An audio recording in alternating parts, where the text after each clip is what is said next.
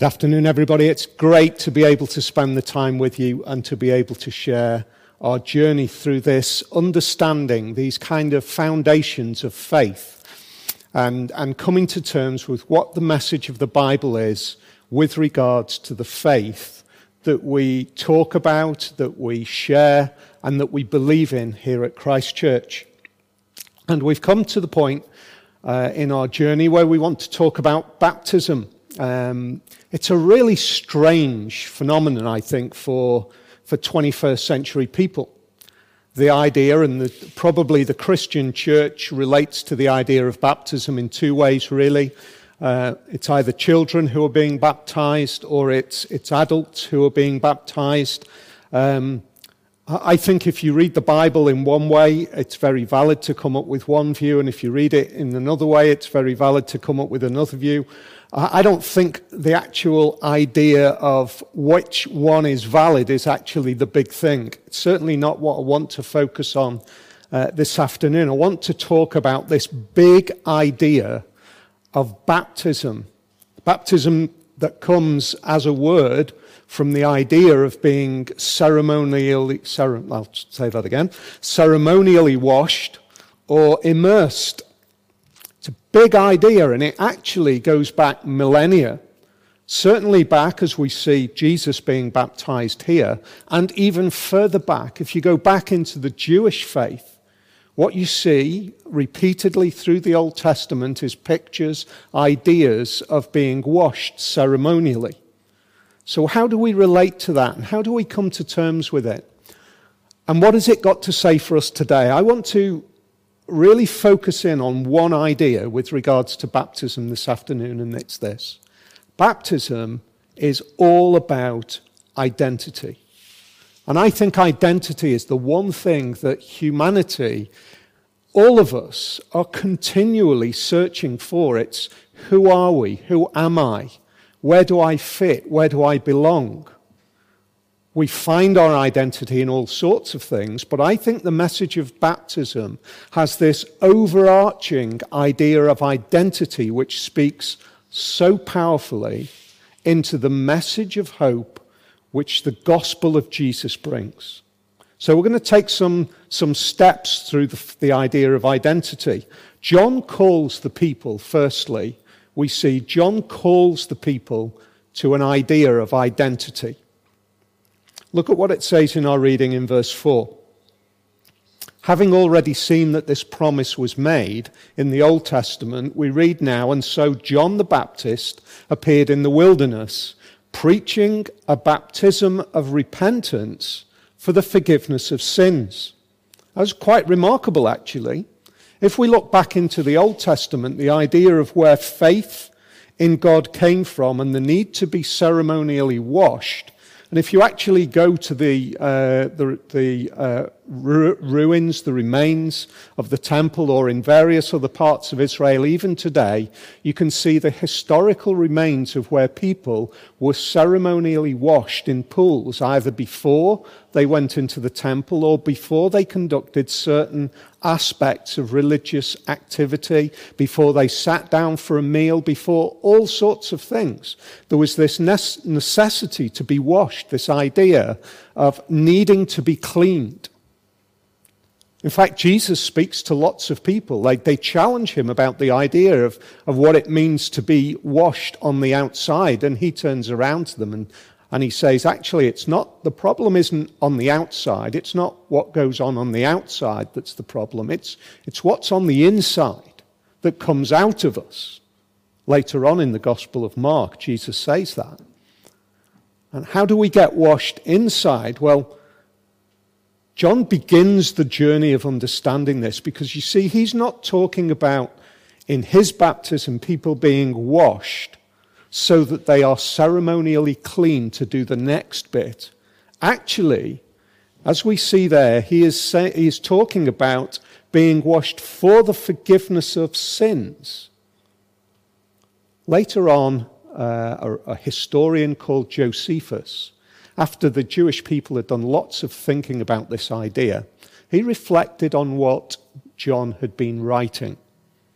He comes to this conclusion, or rather he writes down what the Jewish people had concluded about John's baptism, and it's this. He says, for immersion in water, it was clear to John, could not be used for the forgiveness of sins. Rather, it was only if the soul was already purged by right actions. In other words, John is calling people to say, you need to be righteous. You need to commit yourselves to righteousness.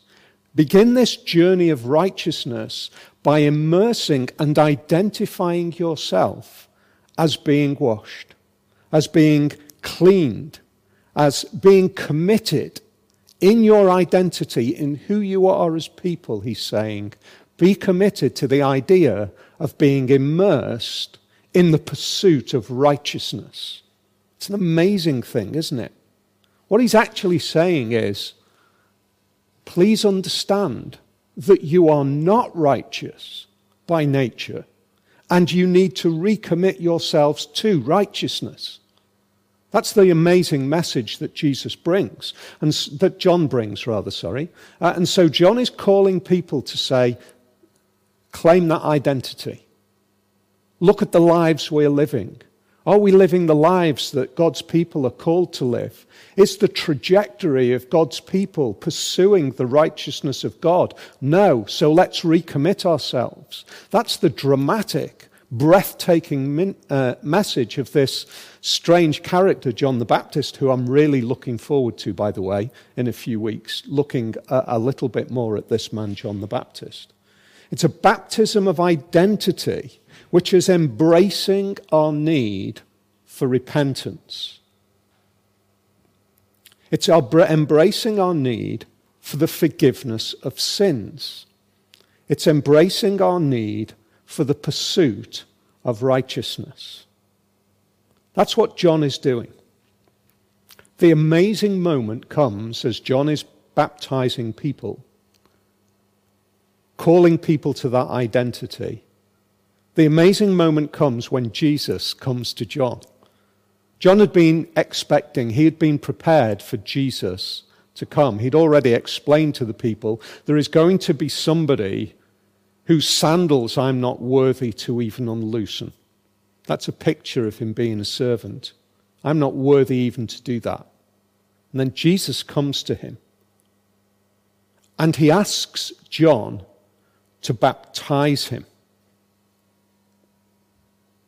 What's John saying to the people who are to be baptized? He's saying, understand that you are unworthy and needing to be forgiven. You are unworthy and need to turn to righteousness. And here we have John who is saying, or as Jesus approaches, this is what you need. Then Jesus turns up and says, that's the baptism, that's the baptism, John, that I want you to bring to me. John is blown away. He can't come to terms with this. He understands that Jesus doesn't need to take on this identity. In fact, one of the other accounts in the Gospel of Matthew, when Jesus came from Galilee to the Jordan to be baptized by John, but John tried to deter him. That's what Matthew tells us. He goes so far as to say, I need to be baptized by you, and do you come to me? That's John's dilemma. I'm not even worthy to unloose your sandals because I know that you are righteous, and yet you are doing what? And here's the amazing thing. In the baptism of Jesus, Jesus is claiming the identity of the unrighteous. He's saying, this is who I place myself with. I place myself alongside those who need to pursue righteousness, who need to have their sins forgiven. That's incredible. That Jesus should say, I need to have my sins forgiven. Because of all of the messages in the Bible, one of the things that's really clear is that Jesus had no sin. In fact, Paul later on, when he thinks about, possibly even thinking about the whole journey of Jesus, beginning at this moment of baptism, he says this. In 2 Corinthians in chapter 5:21, he says this: God made him who had no sin to be sin for us. Jesus claims the identity of the sinner. It's breathtaking. And as Jesus claims the identity of the sinner at this moment, we could almost say from this very moment, the cross of Jesus, the death of Jesus, is sealed. From this moment where Jesus says, I align myself, I claim the need for forgiveness, he is saying that's where I am, and that secures the cross. It means that the cross has to happen.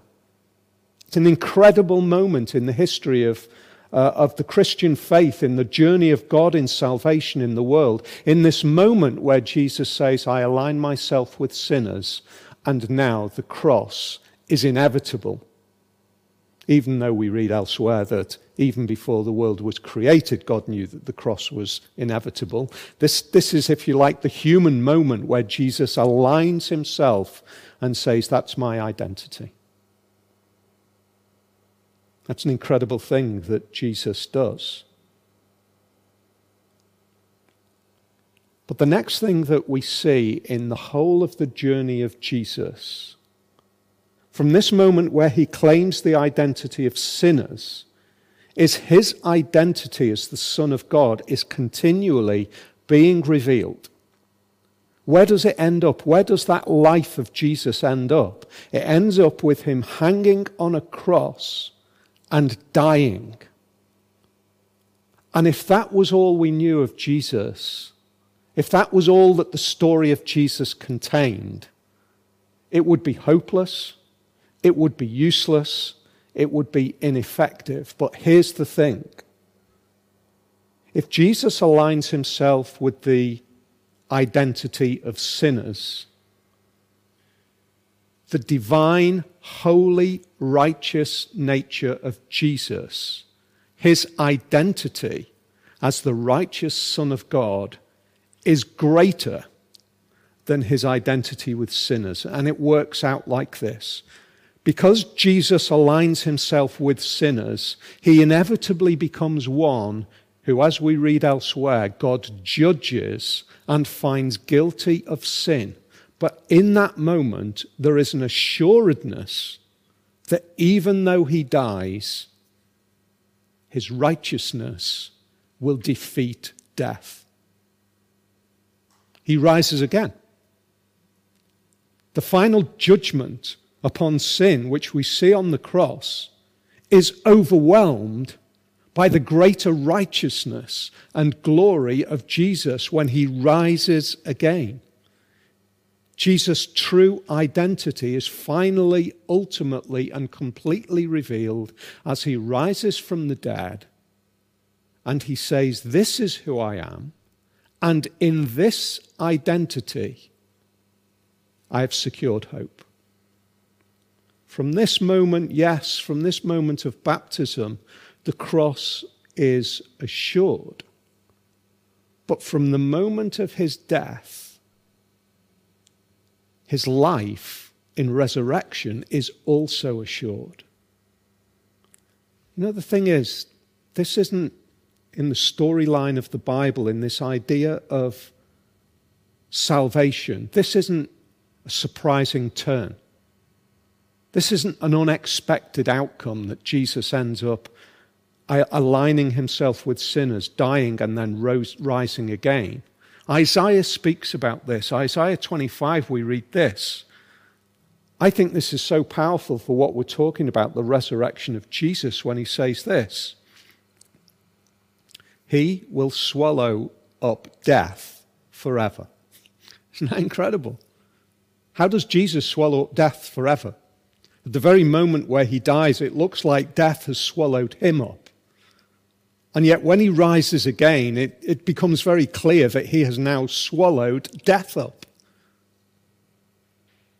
He will swallow up death forever.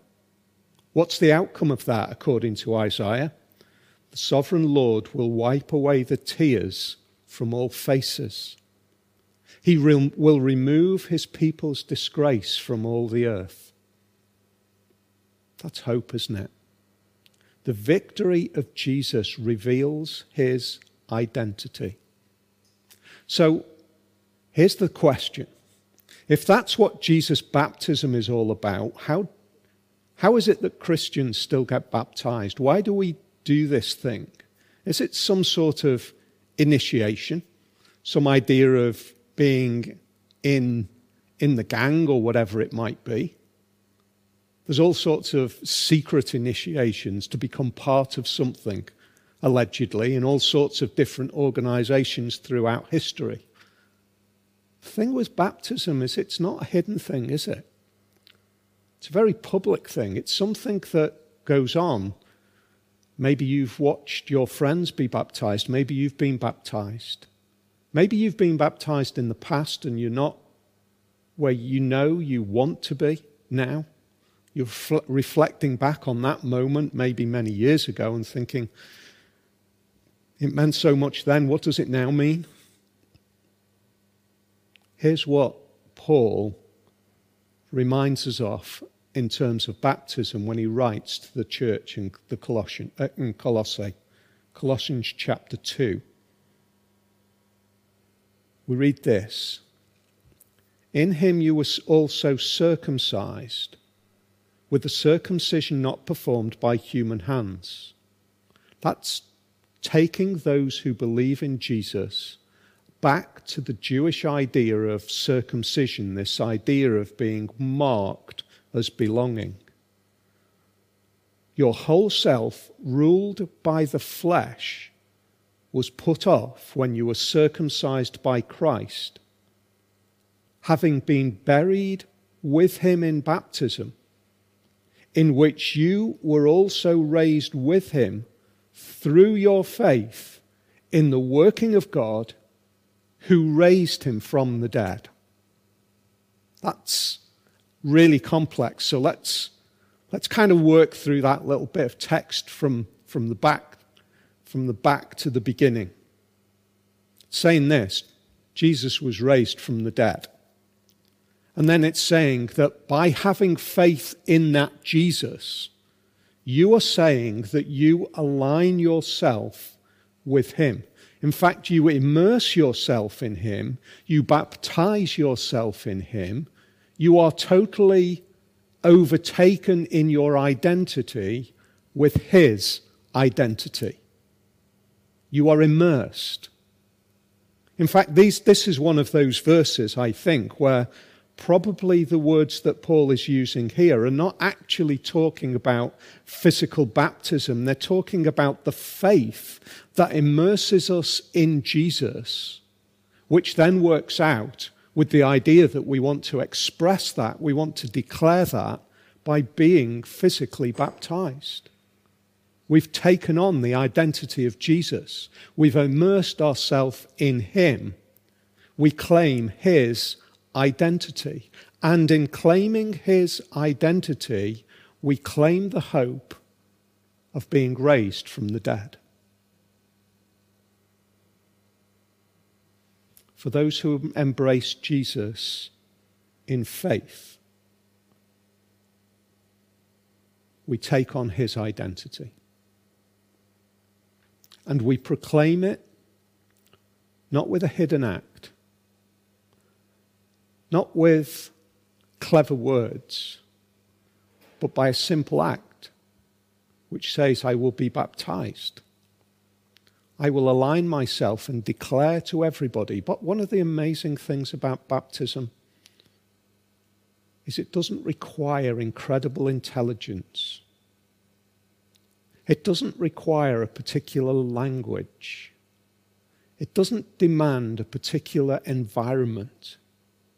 It is the most simple activity which says, Jesus is my identity.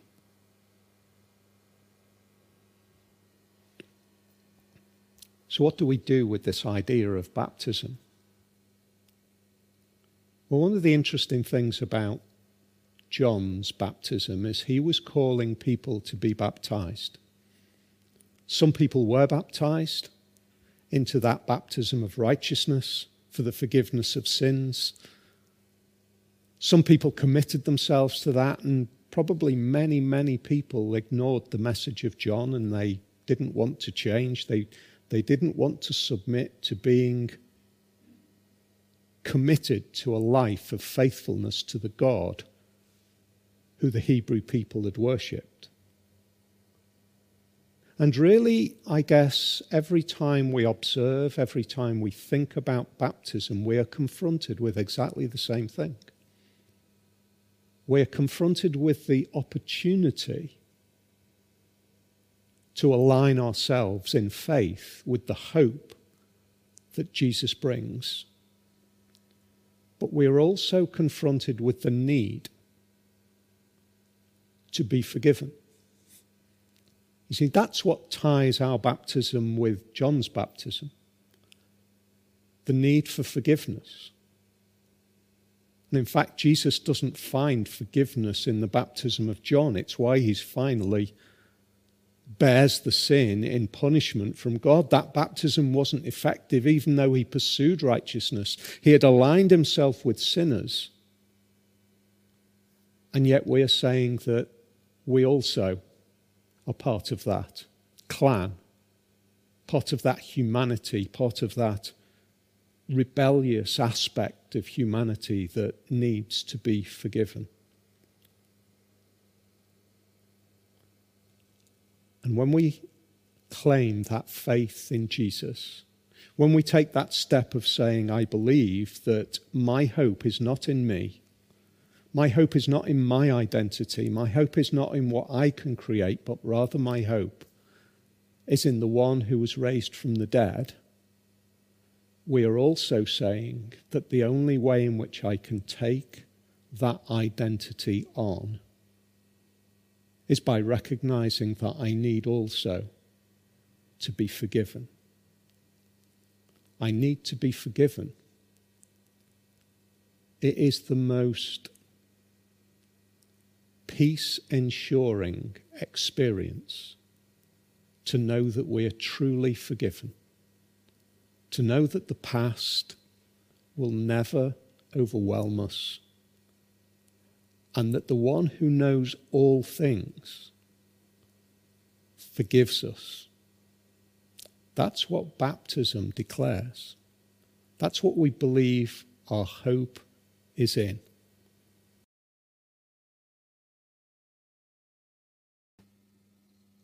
Thanks everyone for sticking around for the chat on baptism. First of all, a few observations about the talk, Paul. I'd really rather you referenced this is a light anecdotal observation. You referenced circumcision. If you're one of these people who's nervous about baptism, you should be thankful that you live in New Testament times, because baptism, even though the water here at Christchurch is sometimes cold, it's better than that, I think.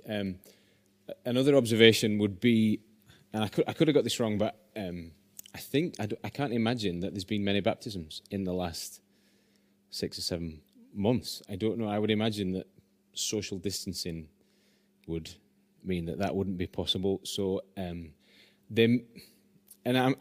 half say this because I wonder if there are people sat watching in at home who aren't baptized, who may be trying to work some of this stuff out, and there might be a bit of a rush on when we get back. So I would encourage you to maybe not just because you can't, but just maybe think some of those things through. And lastly, last observation, you touched on the idea of identity, and it strikes me that so much of the last decade of human history has been about identity.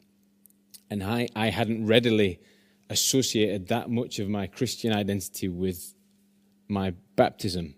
I do a little bit, but there are loads of other things that I associate my Christianity with, and yet it's a really helpful thing to think about, isn't it? That this is a real mark of us and who we are, like a bit of a fork in the ground, that kind of thing. Yeah, I think that's right. I think one of the key things in that is that our identity isn't in that moment of being baptized. It's a bit like John was calling people to repentance and righteousness, and as Josephus recognized, it wasn't that moment made them righteous, it's that they had been committed to that. And I think baptism works like that as well. It's our commitment in faith to Jesus, which is our new identity, which we then proclaim in baptism. It seems to me as though the two things that the church are absolutely commanded by God to maintain until he returns are two physical activities. Yeah. We're called to be baptized once, and we're called to share communion regularly. And we'll declare this until he returns. We read about communion. And I think that works in the idea of God's kindness to us in a way which is just there to continually remind us of our identity. Because we forget so easily, we get sucked into another identity, or we pursue our identity in all sorts of other ways. But this fundamental change of who we are is what's actually at the heart of faith in Jesus. So he gives us two things to do. Yeah, those two things to do. And that's right, it's to do, isn't it, rather than to say or to whatever it might be. There's lots of you read through lots of the text of the Bible, and it sort of jerks at you or points at character change or things like that. Causes you to rethink yourself. But actually, in terms of things that it asks you to do, there's not lots that the Bible that God through His Word would command us to do and say, look, you need to own these things in order to identify that's right. with the Christian faith. That's right, and actually they're amazing in that they're so powerful in the way they communicate. They're so simple yet so powerful. As we read in Colossians, Paul recognizes that being baptized, which is why I personally feel that baptism is about being immersed in water, is because he talks about the idea that we are baptized, we are immersed in the grave that Jesus died in and then raised again to new life. Yeah. And in the same way, bread and wine becomes a reminder of the death of Jesus. And it's almost as though the two things are bookending the ministry of Jesus, his baptism and his death. Yes. Which is quite amazing. Yeah. And yet they're all meaningless unless he rises from the dead. One of my reflections was, I guess, and I don't know if you're watching, if you're a Christian at home, there's been lots of times when I have said prayers, sort of salvationary prayers, when I look back probably from quite a young, scaredy, sort of working out his faith, 12-year-old kid through till whenever. When I've said prayers where I've said things like, where I've tried to turn back to God. But as you were explaining that and preaching that out, I was reflecting on, actually, off one of the things that I've been able to do, was look back on my baptism as a bit of a point where I did sort of not that it's a fork in the ground, so to speak, but I could look back on that moment and go, well, I lay claim on some of the things that you were talking about. I have gone to a point where I have tried to accept some of the wrong stuff in my life and not just deal with that on my own, but deal with that in Christ in sort of a public way. And it's been something that I have been able to look back and sort of hold on to as a... That's really great. I think to be honest, I've probably only begun to realise that later in life, even though I was baptised when I was younger. The implications of what that meant back then have just kind of grown and grown over the years, and you understand more of what it means. And it's incredible to see that our faith in Jesus, it's not a static moment, it's an ever-growing thing. And I don't know what your experience of salvation was in the sense of feeling as though there was a moment, I can't say that for me there was a moment when I came to faith in Jesus. I grew up in a Christian family, and I kind of don't remember a time when I didn't believe, but I recognize times when I haven't lived out that belief. And I think faith for a lot of people is that growing realization that this is where I am, and I've made that change somewhere back there. And for many of us, baptism is the moment where we own it. Yeah, I could point back to a prayer. I could point back to prayers, but I could more easily and with more conviction point back to other times when I'd realised that God had been faithful. You know, I can look back and say, "Oh, there's a faithful journey." I could say, "Oh, that prayer there from that 12-year-old kid who didn't know very much." But I think God is faithful with those sort of moments. But it's clearer for me to look back at a bit of a journey. Just got a couple of questions that it might be worth us trying to think out. Might be helpful things. You talked about this a little bit in the talk. What do you need to know to be baptized? Do you need to know everything? Is there you said you don't. I think you said one of the great things about baptism is that you don't need to know very much. How little can you know? I think one of the great moments, in fact, I was thinking about this when you asked whether maybe there's people who aren't being baptized at the moment, given the current situation. I think one of the amazing moments is where Philip baptizes an Ethiopian. And he's obviously been searching for a long time, trying to come to terms with this nature of this God who the Hebrews worship. He'd been to the temple. He wouldn't have been allowed in fully because he wasn't Jewish. And Philip explains to him in what could only have been at most a few hours. He just explains to him that Jesus is riddled throughout the Bible. He's constantly there in the journey of salvation. And the Ethiopian seems to say, I believe that, and I know I need it. And it seems to me that that's at the heart of what it is to be baptized. To recognize the true identity of Jesus. To recognize that he is the Son of God that became present in the world, and that I need to be forgiven, and it works out somehow through him. So Jesus himself says that our faith requirement is as tiny as a grain of mustard. So not a lot. So not a lot. Yeah. And as an addendum to that, I think you'd look at that story of it's really worth a read. It's in Acts 4, I think it is.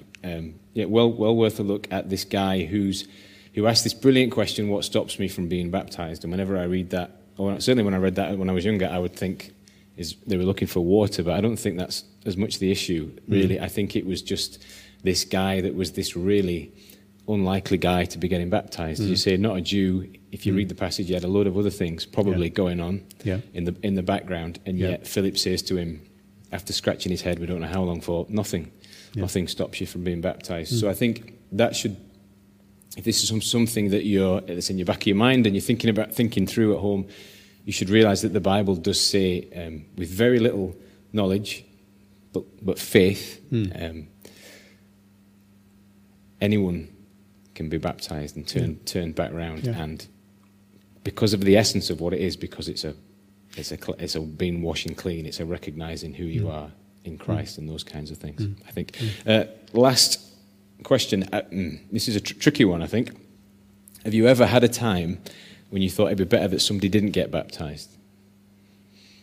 That they were too old or too young or they didn't know enough or anything like that? Has there ever been a moment when you thought...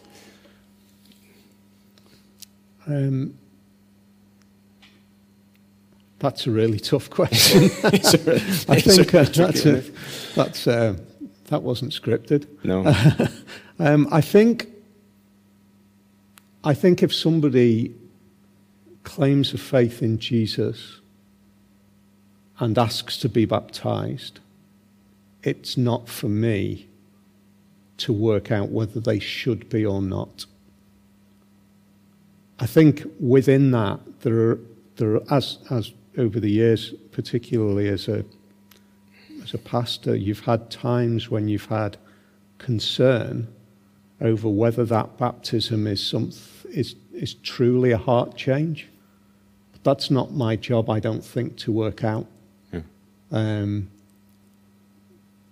And where do you end up with that is you just pray for that individual. I think, I've certainly on occasions encouraged somebody to think about it a bit more. When you have conversations and you dig into, as Philip is doing with the Ethiopian eunuch, you dig in and you explain, and you actually wonder whether the true nature of faith in Jesus has kind of is realized. So I think there's times when I've encouraged somebody to think a little bit more. I'm trying to remember whether they then got baptized. I can't remember. Okay, I think that's a really helpful finishing point. I think the idea that you, if this is something that you are digging away at, then don't stop. No. Don't stop digging away at that thought. If that progresses, which would be amazing, and it's God's idea, so it could very well happen. If that's something that progresses for you, then get in touch. Yeah, It'd definitely. be amazing at Christchurch if our first service back, which will be in a while, would be a baptism service. That So would be just amazing. bear that in mind, and praise God. Get in touch with us if that's the case. And just because think about that. That's the revelation to me has been that is a great thing to have as your identity. You can't. I think one of the hardest things about identity is keeping it up. That's what I'm finding. As we get older in life, you try and put my trendy top on, and you try and keep this identity up and try and work at it. But actually, if that's your identity, then you can breathe. You can really relax, because it's the hope's in Christ, the strength's in Christ, and you don't have to cover stuff up because you've already gone, this is me. I know I'm not perfect. You can point to the moment and go, look, there it is. I know I'm not perfect, and I know I'm not going to be perfect in the future. Yeah. So maybe that is something for you to think about. Let's just pause on that, and if you'd pray with me, if you're somebody who prays, then pray with me just now as we close. So, Father, we thank you that through Jesus' acts and through Jesus' person and through who he was, we thank you that our identity is wrapped up in him. So we thank you that though we want to be changed and transformed, we don't have to look at ourselves in terms of rightness and righteousness and access. We have it in him. Father God, we thank you for those marks. We thank you that Jesus took on our sin. We thank you from the moment that he got in the water, he identified with us. And we thank you that we serve a Savior who was pulled out of the water and in whom there is life and light and hope. Father God, we turn to that Savior just now and ask that he would keep us in these troubled times, and pray that we will continually find our identity in that hope. And we ask for this in Jesus' name. Amen. Cheers, Paul. See you later, everyone. Take care.